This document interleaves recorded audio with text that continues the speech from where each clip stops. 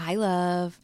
Today's episode is a hidden healing gem to help antidote the avoidant attachment style struggle, right? And the hidden healing gem is a book called Daring Greatly by Brené Brown. Now, this book came in hot after Brené Brown went viral from her 2011 TED Talk about shame and vulnerability that just was so timely in my own therapy practice. But her book, Daring Greatly, is kind of the manifesto that I have often asked my husband, the avoidant attacher, to revisit, absorb, and integrate in order to help shore up the security in our marriage and also the way he parents our daughter. And if you read Brené Brown's book, Daring Greatly, she will say that vulnerability and this book will help us shift how we live, love, lead, and parent.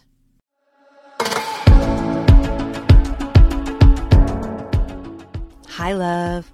Welcome to Dear Divorce Diary, the podcast helping divorcees go beyond talk therapy to process your grief, find the healing you crave, and build back your confidence.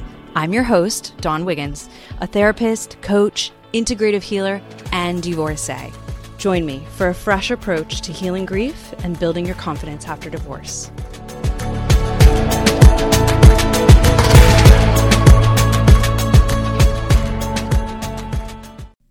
In today's episode, we're going to talk about what is vulnerability, and we are going to challenge, just like Brené does in her book, we're going to challenge the notion that vulnerability is weakness, because that's often one of the setbacks to us embracing vulnerability. And then finally, we're going to talk also about shame resilience, what it is, and why having some resilience around the emotion of shame. And a lot of times we have a hard time even identifying how shame feels in our body mind. But we're going to talk about how to spot that and how to increase our capacity to tolerate the emotion of shame and how that is all tied together in rehabbing an avoidant attachment style. All right, let's start our episode today with a quote that Brené Brown in the book Daring Greatly. P.S. A link to this book will be in the show notes, so you can find that there. Many of you have already heard of Brené Brown and you love her and you kind of get why her body of work is so valuable. She is a PhD researcher at the University of Houston, I believe. She's a social work researcher. Meaning that her body of work, her whole career is about researching these concepts of things like vulnerability, shame, relationships. She did years of research on various emotions, and that is one of her most recent books, Atlas of the Heart. She studies these kind of therapeutic concepts. And I love using her work in my therapy practice and with my clients because I love it when we can take these concepts that feel esoteric or they feel like you can't quite pin them down, right? And when we put research behind them, it helps us understand, oh, this isn't just a theory, right? This is something that has been validated on some level by some study. And so I think it makes those of us who have had attachment wounds, it helps us trust, right? And when so much of our attachment wounds cause us to not be able to trust because we don't have this kind of automatic secure brain map, the research helps us trust. So that's why I lean so heavily into Brené Brown. And when Brené Brown was preparing to write this book, and she knew that her research was on vulnerability, which is what the avoidant attacher struggles with most, right? Being able to feel, identify, and describe and discuss their emotions, that she found this quote by Theodore Roosevelt. And she puts this in the introduction to her book. And I'm going to read to you why this is so powerful. I'm going to read this quote to you by Teddy Roosevelt. It's called The Man in the Arena. In this instance, love, the woman in the arena, right? Okay, it is not the critic who counts. Not the man or woman, I editorialized there, not the man or woman who points out how the strong man stumbles or where the doer of deeds could have done them better. The credit belongs to the man who is actually in the arena, whose face is marred by dust and sweat and blood, who strives valiantly, who errs, who comes up short again and again because there is no effort without error and shortcoming.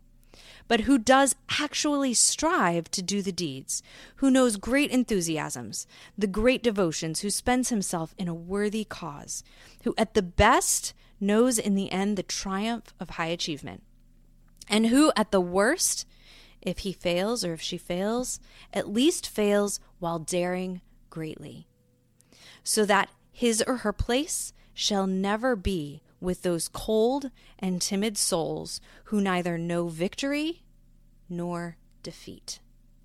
So this is the quote by Teddy Roosevelt that Brene Brown opens her book Daring Greatly with. And I think that this quote outlines probably your lived experience of couples counseling, right? That you are willing to go into couples counseling and you are willing to be in the arena and you are willing to have blood and sweat and dirt on your face and you are willing to do the hard work in the sessions, and your partner was not able to even enter the arena in a meaningful way. And that's why, love, I picked this particular book as the antidote, let's call it, to the avoidant attachment style. And I think there's so much value for anxious attachers, disorganized attachers, avoidant attachers to read this book, to really understand the inner workings of vulnerability and how it is the glue that holds our relationships together at the end of the day. Because, as producer Joy and I like to say, we must have hard conversations to have deep, meaningful relationships. And we practice hard conversations all the time. What is a hard conversation? It's a conversation with boatloads of vulnerability. What is vulnerability? It's coming to a space with somebody else and saying, I'm going to expose myself to rejection by having this conversation with you. I'm going to expose myself to you disagreeing with me, to you not liking me, to you not wanting to be near me. I'm going to expose myself to the potential of feeling wounded. And that is vulnerability, love. It's not what we say, it's how much we allow ourselves to feel and experience exposure while we say it. Now, for most of us, we're often trying to cover up our vulnerabilities. When I think about how much money I spent on Sephora and injectables in my face in the course of my life, it's disturbing. And why? Because I want to cover up my vulnerabilities, because I want you to like me, because I want you to approve of me. If anything, I want you to admire me. And too often we have substituted admiration for true, deep, meaningful relationships. So I'm done with the injectables. In exchange, I want you to love me as I am, for who I am, whether or not I have wrinkles in my face. And I no longer care very much if you admire me. I more care about the depth of our connection. And so vulnerability is the willingness to come to the table exposed. Now, Brene Brown teaches us something just by putting Teddy Roosevelt's quote about the man in the arena in the beginning of the book. Now, over time, I've been able to expose myself vulnerably on the internet, right? Like whether you've been to my site, Dawn Wiggins Therapy, and you read about, my previous divorce or how I got arrested or, there's all kinds of stuff on my Dawn Wiggins Therapy website that is vulnerable stuff. I started posting that stuff probably around 2013, 2014. I have an old YouTube channel where I was speaking vulnerably, but 2013, 2014 is 3 to 4 years post-divorce. That is a boatload of therapy down the road, right? 3 to 4 years of immersion in therapy, in Al-Anon, in group therapy, in personal development workshops, meaning I stood in a lot of rooms in groups of people and talked about my stuff vulnerably over and over and over again. And that amount of vulnerability and me being received positively by people is what allowed me to reshape and become more of that earned, secure style of attacher. And then could start writing about all of my least favorable moments on the internet. Now I can do it on a podcast in real time about things that are unfolding. Most of the time I can do it in real time. Not always. Sometimes I wait a month or two before I tell you about something, a path I walked a month ago, right? But that timeline is shorter. But love, in the beginning, when we are learning about vulnerability, we need to do it with other people who are in the arena with us. You have just come out of a season where you didn't feel like you were where your partner was in the arena with you, right? And so that's how we choose who to be vulnerable with in the beginning, is people who are willing to be in the arena and also get blood, sweat, and dirt on their face at the same time. And that's how we pick safe people, emotionally safe people today, right?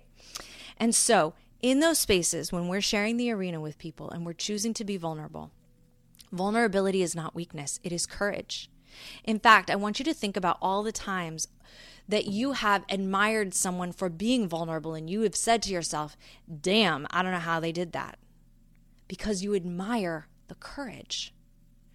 Vulnerability is the opposite of weakness, and this is the thrust of Brené Brown's dialogue in the book. This is what her research revealed as she was collecting all of her research and compiling in the book. She is noticing that the people who have the deepest, most meaningful relationships are in fact the ones who embrace vulnerability the most. They approach their relationships with courage, boatloads of courage, and boatloads of compassion. And that is what creates strong relationships. And so where we judge for ourselves vulnerability as weakness, the opposite is true. And that's what I want you to read into the pages of her book. And then she teaches us that shame resilience is what is essential in order to be able to practice vulnerability consistently. What is shame resilience? Well, do you remember me telling you that story so long ago? I don't remember which episode it's in. If I remember, I'll stick it in the show notes.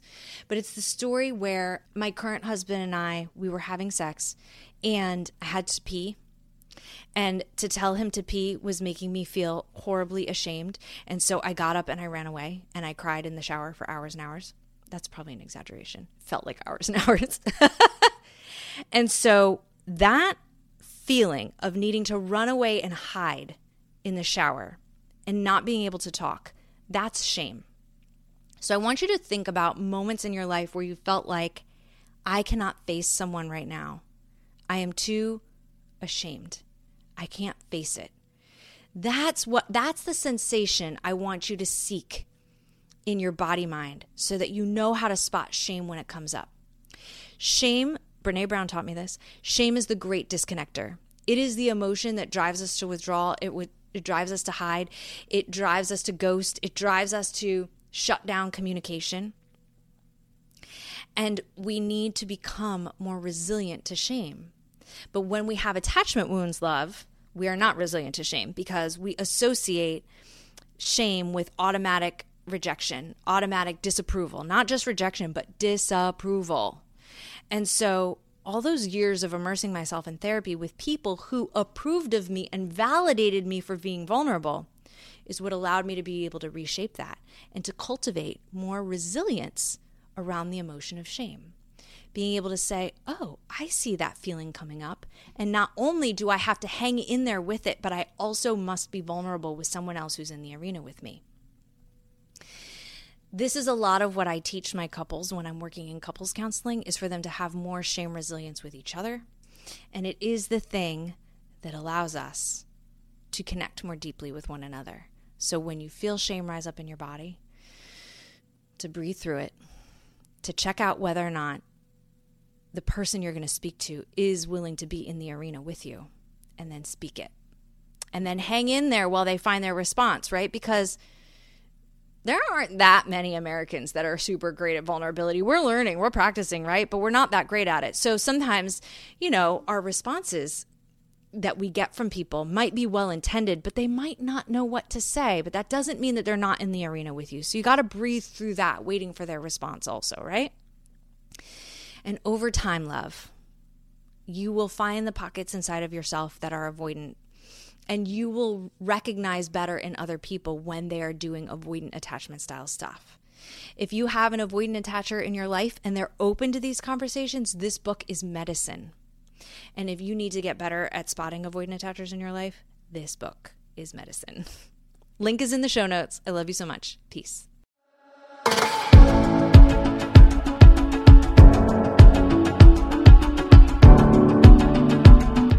Dear Divorce Diary is a podcast by My Coach Dawn. You can find more at mycoachdawn.com.